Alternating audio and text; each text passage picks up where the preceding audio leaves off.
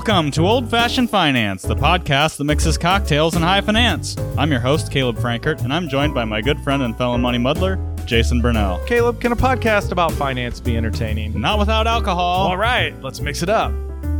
Yeah. We were mixing it up just a second ago. We were. Oh, yeah. We were arguing about Disney movies. We were almost, what's the term? Throwing hands. Throwing hands. Yeah, I mean, I don't have a deep, passionate love like a lot of people do for Disney. So, all right, so that was the argument. Because I think there's Disney people. Yes. I would not call myself Disney people. My wife. Yeah. She might think she's Disney people, but there are Disney people. Yeah.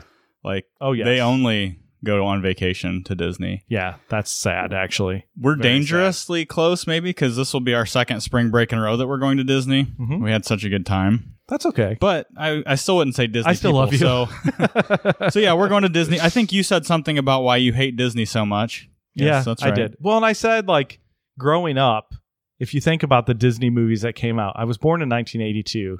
Which was not long before I was born. Yeah, and so we pretty much agreed the first Disney hit didn't come out till 1994. All right, so no, 91. Was it? Yeah, Beauty and the Beast. Oh, Beauty and the Beast. Yeah, I skipped that one. Although that was not one of my favorites. I mean, I was 9.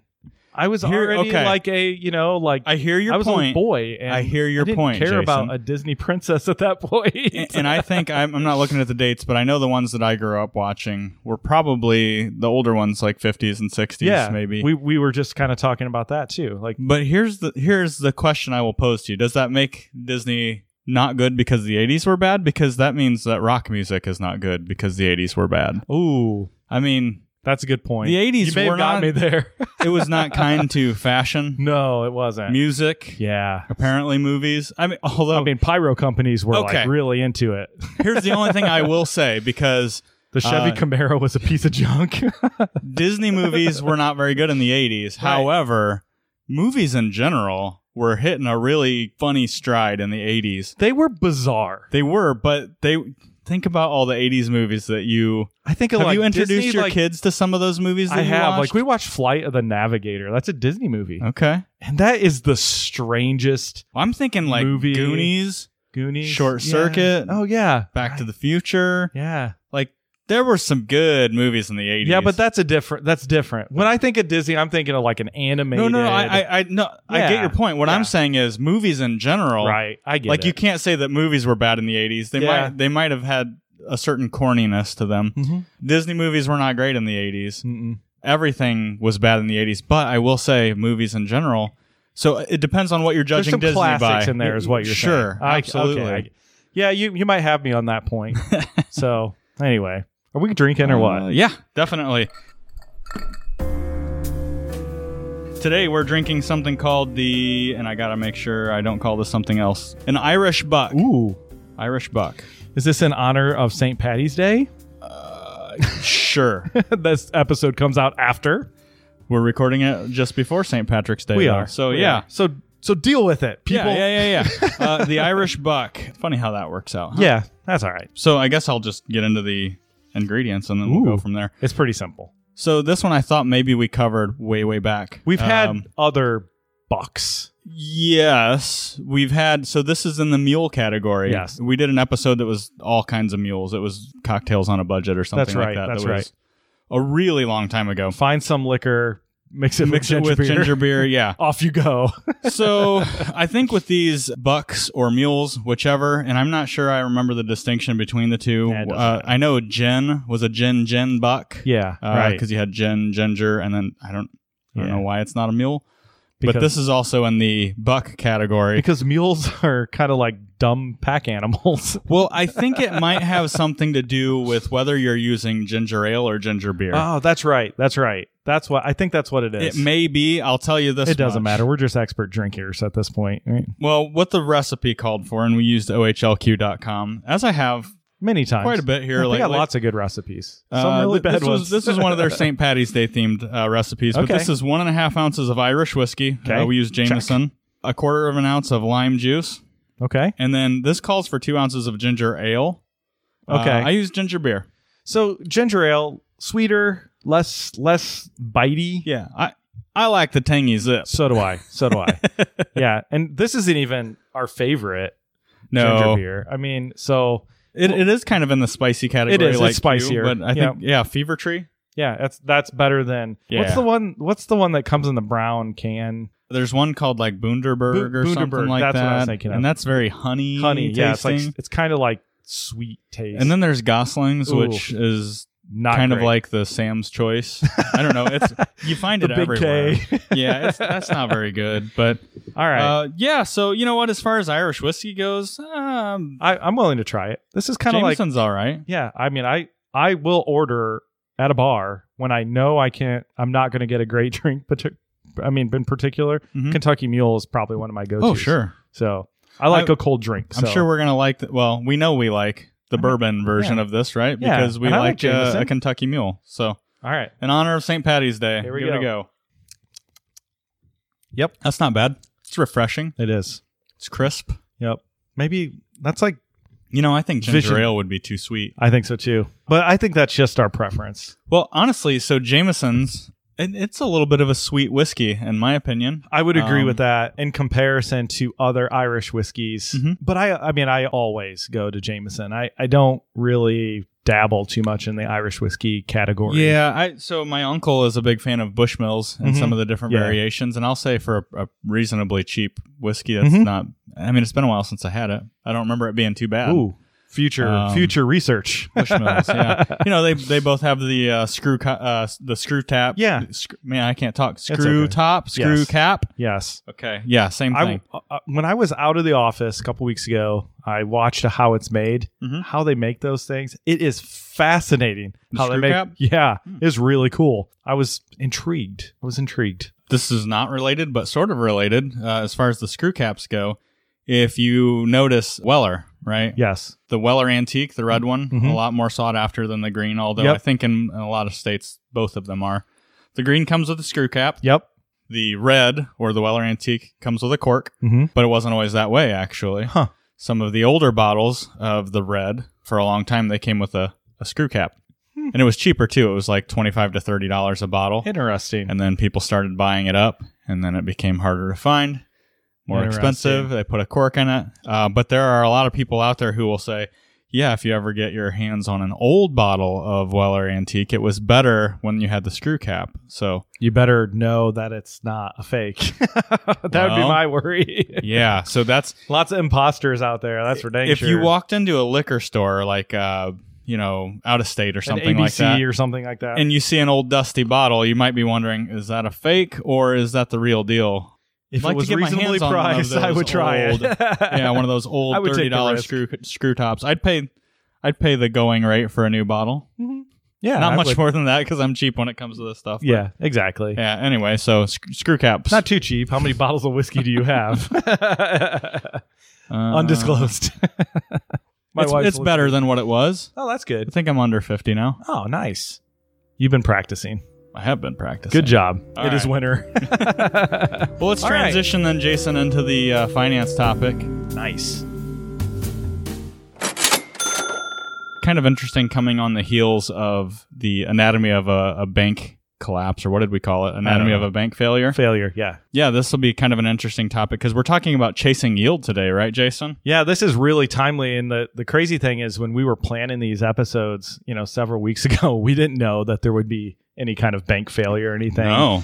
Yeah, so what we're seeing out there right now is a lot of folks are asking questions about what appears to be very attractive fixed, lots of air quotes, fixed rates that banks are advertising. A lot of other investment companies are also advertising these. Yeah, like brokered CDs. CDs, annuity rates, indexed annuities. These are... They're definitely, the rate's definitely attractive enough for folks to take a look at and go, It's been enough where for most of my career, mine too, I have kind of poo-pooed the idea of CDs in general, but have been forced to kind of step back and say, well, wait a minute, this money's for a down payment on a house in the next year? Right. Nothing wrong with a 4% CD for the next 12 months, right? Exactly. And so I went back and I looked. I said, okay, when was the last time we had a CD rate, a 1-year CD rate that was above 5%. I remember this because this was as I was getting into my career at a regional bank. Mm-hmm. So the average across the country, it was 2010. Okay. And since then, there's only been like one little blip, like one tiny little blip where we hit 5 and then retreated. Really? That's interesting. When would that have been? And it was like in 2011-ish. Okay. And depending on which site, you look at, that's even debatable. But pretty clear we haven't seen 5%. I'm almost certain you could go get a 5% CD somewhere at this point. There's a pretty prominent online bank advertising that rate right now. Yeah. So this is, remember, a 1-year CD. So it's been a long time. I mean, 13 years is a long time. And before that, the average, it was lousy. Yeah. Okay. It was like the average wasn't a whole lot better. And in 2010, it peaked for a short period of time and then it retreated. So most of our careers, we heard inflation's coming. And we're like, nah, they keep saying that big bad wolf or we're like the little pig, right? Exactly. We got a decade in now. And so, but now we're here. Okay. And so these rates are definitely popping up out there. And what clients are doing, which I think it's natural. Okay. And actually, I have a quote here. This is an awesome quote. Okay. It's Warren Buffett, of course. Oh, all right. I mean, who's this? Who's this? Warren Buffett. Warren Buffett that you speak of? Buffett guy. Related to Phoebe Buffet? So it says, reaching for yield is really stupid, but it's very human. Okay. I like that. And I think he's touching on the emotional point here. Mm-hmm. And he's basically saying, usually you're reaching for yield when the markets are selling. Okay. And I want to be clear about this. We're talking about, there's a couple types of chasing yields. Sure. Right. You can chase yield in the market, dividend payers. You could use bonds that have a lot more risk. Mm-hmm. That's not what we're talking about here. Yeah. We're talking about fixed rate, CD, annuities. And when the market is just simply not good. Yeah. Where we've had a period now where 12 months. Cash was the best performing asset class last year. Yep. 12 months. That doesn't happen very often. Yep. 12 months plus in. People are starting to get a little bit of exhaustion. Yep. And then they see a 5% rate advertised in the newspaper. They want to go get it. In their head, what they're saying is 5%, and you can take the guesswork out of it. I don't have to think about it. I don't have to worry about it. Yeah, sounds awfully attractive, doesn't it? It's one thing to take cash and put it into that. Mm-hmm. Cash that's been earning 0.nothing. Yeah. And for most of my career, I called a CD a certificate of depression. Yeah. Like it was bad. So when the market's selling, folks are thinking, I'll just limit my losses and I'll go get that 5% CD, right? Yeah, it's interesting because you say limit your losses, where you and I would say, so you're not limit your losses, you're going to lock in your losses. Correct. Right? And you are locking in your losses. Probably, I mean, I'm going to take a stab at it and say you're probably locking those losses in forever if you don't return back to the market. Well, even if you do. Maybe this is for later on in the episode here. Another nerdy debate here. Yeah, and I guess we've had clients that have asked about this and kind of going back to like what I said before, if you've got cash that's been earning nothing and, there's a use for that money in the next year, 18 months, 24 months, right. Maybe. Okay. Now you don't feel so bad biting the bullet and getting a 4 or a 5% CD, calling it a day, because you're going to use that money. It needs to be there. I don't know where the market's going to be in 12, 18, 24 months. You don't either. Nope. But it's different to take money out of the market, let's say, that, you could, at this point, you could be anywhere between 7 and 15%, I'd say, to the negative, right? Yeah. So you take money out, and we know to get that 7 to 15%, let's just call it 10%. You have to get more than 10% the next year to get back to break even. Right. So a 5% CD over the next year doesn't get you close. No, it doesn't. And I think where the real speculation comes in is you're assuming that you're going to be able to get 5% again when that CD matures. Exactly. And actually, that is one of the points that I found very interesting reading different sites, that folks assume that CD rate, interest rate risk is super low. that is not the case. No. It's actually highly, highly volatile. We don't know. I mean, just imagine It caused a bank collapse, for crying out loud. Exactly. Yeah. And if you think about this, any fixed rate, go back to the beginning of like 2022. I mean, it wasn't that long ago. Mm-hmm. You go into a bank, you're excited, you got a 3% CD for 5 years. Okay. Like people were like spiking the ball in the end zone, right? And so on this, and so now we're really probably talking end of 2019 at that point. Right. Exactly. And I remember because I was still working at the bank. Mm-hmm. And like you said, for most of our career, they were certificates of depression. Right. People would come in and they would ask about interest rates and be like, do you even want to know? Are you going to make me say it? Yeah, exactly. Right? And then we started raising rates and, maybe 2018, 2019, a couple of times. Mm-hmm. We started to see some promotional rates out there. We had at one point at the bank that I worked at a 3% money market promotion and CD rates that were pretty close to it. And I did have some of those really, really risk-averse clients, and I'd call them and say, hey, look, I don't see this lasting, but 3% on a CD, these are the same folks who said, I'm not going to lock anything in. I'm not going to do the markets, but I don't want CDs. Or I don't want any of that stuff unless we can talk 3%. And then you go, hey, guess what? 3%. I think you ought to jump on this. And you know what it became? I think rates are going higher. I'm going to wait till 4%. Well, guess what? You're there. They were waiting until now. Right. Which means they gave up the opportunity cost of that is a lot. And yeah, so I think what this comes down to for me, this is like a frustrating topic. Okay. Yeah. It's really hard to talk about though right now. I mean, nobody wants to like laugh all the way to the bank with, negative returns in their stock portfolios, right? I'm not excited about it. You're not excited about it.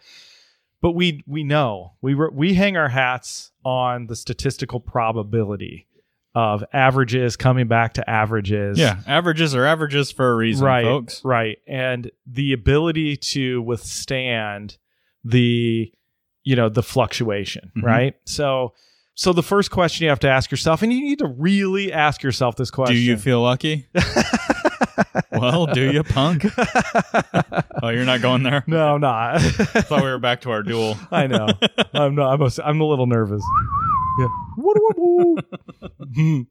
First thing you got to ask yourself. I think I'm better with the gun.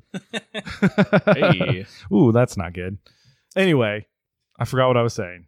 You totally you just like I'm good at sidetracking. Yeah, nobody's laughing to the bank with their thanks. less than their principal. Well, okay. When you're losing, quite nobody. Honestly, though, it's not less than if they've been invested. We'll go back to our conversation about anchoring in, right? Right. You look at your all-time highs and you say, well, this was how much I had in. Right. Exactly. Yeah. And my point is that. Honestly, ask yourself, am I going to use this money in the next 5 years? Ask yourself. If you are a 30-something person and you are child, human, I don't know. I don't even know what to call it. That was interesting. 30-something human and you're working and you're saving for retirement, for the love of Pete, you are not going to touch that money till you're 60 flipping years old. Okay? So this doesn't stop. 5% for 4 or 5% for a year to 18 months. Mm-hmm. That's not making a difference in the retirement bucket. Nope. And so the question is do you think you're going to need these funds? Okay. I think a lot of investors will convince themselves that I might need it. I might. You never know. I might have that opportunity. And 5 years goes by in a heartbeat. Mm-hmm. And so you really got to ask yourself that question.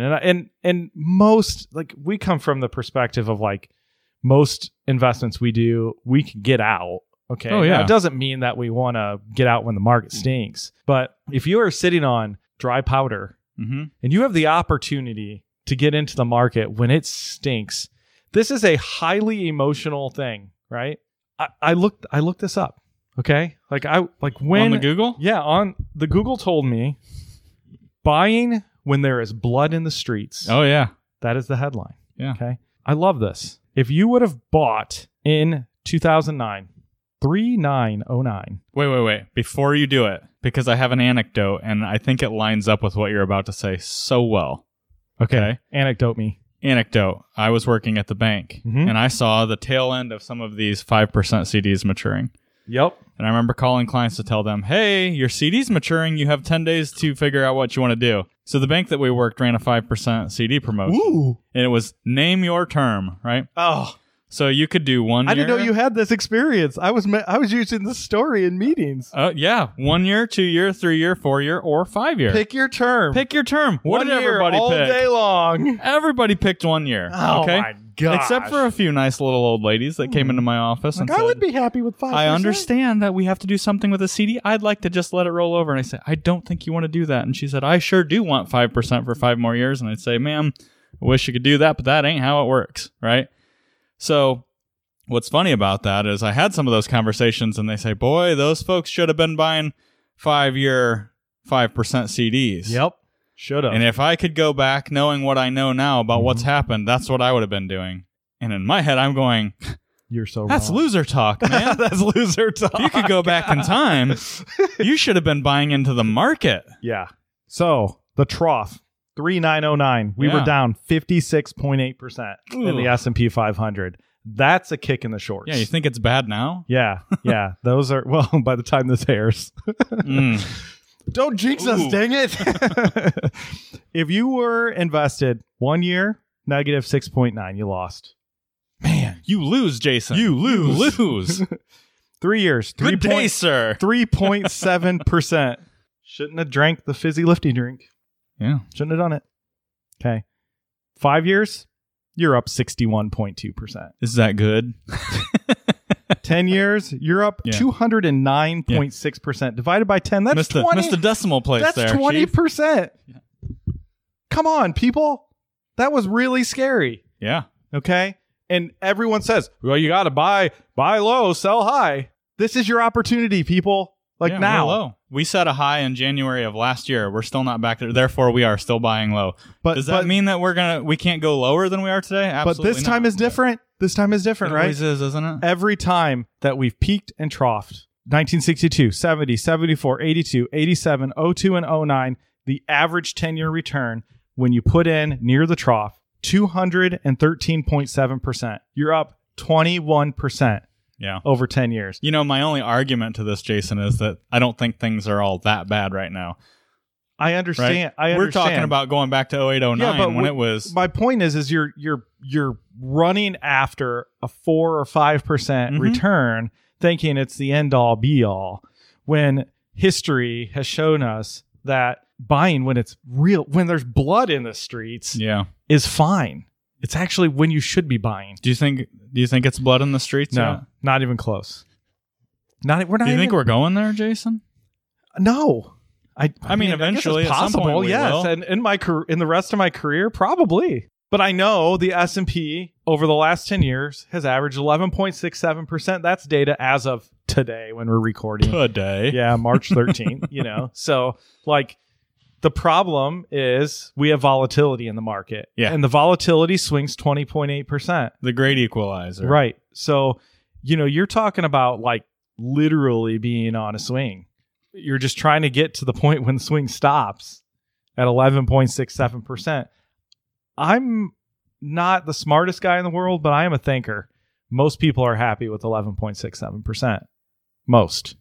Okay. Well, what I've found, Jason, is most people just aren't happy one way or the other. Don't talk about yourself like that. I've had conversations with folks about why we only got 20% in a year when the market did 25. Yeah, but we're not having that conversation now, are we? We certainly are not. No. But no, I mean, we had a couple years ago, had that conversation with clients where it's like, oh, we should have put the throttle down more. And, I'm kind of grateful that we didn't. Here's the other diversification means you have to say you're sorry, right?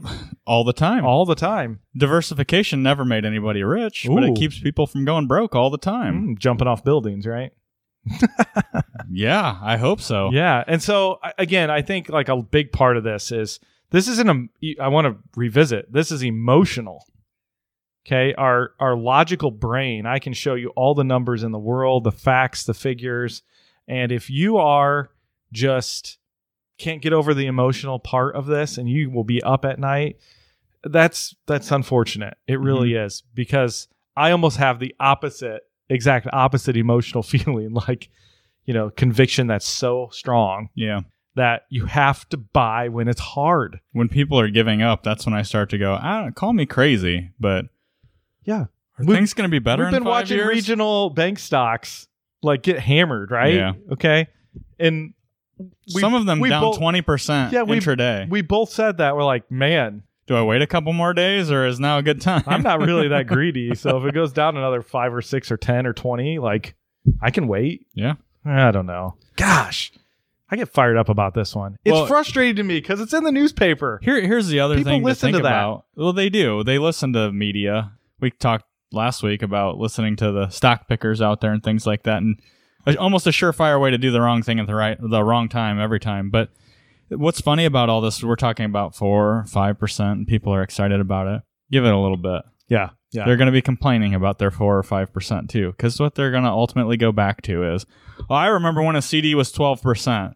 And that's when I can say, you know what? I don't, but I'm a student of history, and that wasn't a real good time either. No, wasn't. That was hyperinflation, and I know for a fact it was always the people who said, I remember 12% on a CD. Say, no, you remember when other people were getting 12% on a CD because you were paying 15% for on your mortgage, borrowing. Right. And your family lost their farm. Yeah, wasn't a good car. Wasn't the good old days after all. Exactly. Right? Oh, boy. Let the novelty wear off a little bit. You're going to be complaining about the 4 or 5% CD. Yeah, I think you're right. And, again, I come back to that point, which I'm trying to drive home here is, do you believe in investing or not? Okay? Do you believe in it or not? And I think you need to ask your planner that same question. Is investing in a fixed rate really investing? I would say it's not investing. I would say it's saving. I agree. You don't save your way to riches, by the way. You don't? No. Oh. Okay. You're right. I just don't think you do. You don't. You have to take a little bit of risk. Absolutely. Yeah. And this is highly calculated. Here's I'm the other. I'm all fired up now. I'm like sweating. This is my personal opinion. I think this is a spike. This is a blip on our radar. Mm-hmm. And I've told you multiple times we've talked about this, maybe not on the podcast, but there's a pretty popular mutual fund family out there. I won't say who it is. I think their research is great. Mm-hmm. Some of their funds are pretty good too. But there was a report that they put out probably back around, it would have been like 2013. Yeah. I would guess. They put out like fiscal cliff worries and all that stuff. Yeah. Quantitative easing. And we were really, with all the stuff that was going on with, countries defaulting on debt and all that kind of stuff. That's right. We remember Greece. We were worried about Greece and Italy. That was a big deal, which it's still a thing. But I know it is. We don't talk about it. But we just turn away. They were talking about how, everybody has this idea that interest rates have to go up. They have to go up. Absolutely. And they did a study that showed, not so fast, my friend, to borrow words from Lee Corso. What they showed is basically whenever interest rates, when the 10-year Treasury yield dipped below 4%, which it did back in 2008, 2009 on purpose, it's not something that we get through in 5 years. Right. That historically, that was like a 30-year cycle. And there were blips on the radar. Right. Okay. But I'm looking at this and saying, okay, well, could we get back up north of that 4% number on the 4-year? I guess we could, but we would only be about halfway through the average cycle there at that point. Right. And let's not forget looking at, the bond guys, the smart guys in the room, right? Mm-hmm. They're not banking on that. They're not. In fact, the bond markets are betting on rate cuts by the end of this year. I've heard as early as September. Yeah, and you can see that in yields across the board. It's just right there. So just remember that. We're dealing with inflation now. Yep. We're dealing with elevated interest rates. I would submit to you, my opinion is that this is not going to last very long, and we're going to be back to low interest rates for a while. Well, I don't think we can put the force against the headwinds of the globe. Mm-hmm. The United States has been the world's superpower when it comes to currency. It doesn't matter what your opinion is. That's just what it is at this point. Mm-hmm. I don't think that's going to change overnight. And I think that it's really hard to fight the globe when we are the strongest currency in town paying the highest return on our treasuries. It's just not going to continue forever. I tend to take your stance as well. And I think we are in a period of time where we could see rate cuts. We really could. Mm-hmm. And, now it's marked down in stone and we have to live by it. Crap. Oh, yeah, because the Fed's going to announce here Wednesday, a week before this episode comes out. That's right. Oh, let's see how smart we are. Ooh. This will be fun. Yeah, this will be fun. Not having a great time. I think that's the second time we've quoted that. All right, well, let's wrap this up. Thanks for having a drink with us this week, folks. It's time to close out the tab. If you have a question or a topic you want addressed on the Old Fashioned Finance Podcast, be sure to email us at podcast@bluejfg.com. We'd love to hear from you. Don't forget to share the show with someone you love or just someone who needs a little money muddling themselves. You can stay up to date with the latest action by following us on Facebook. Old Fashioned Finance is brought to you by Blue Jay Financial Group. That's bluejfg.com and produced by Podastery Studios. We've been your hosts, Caleb and Jason. Cheers.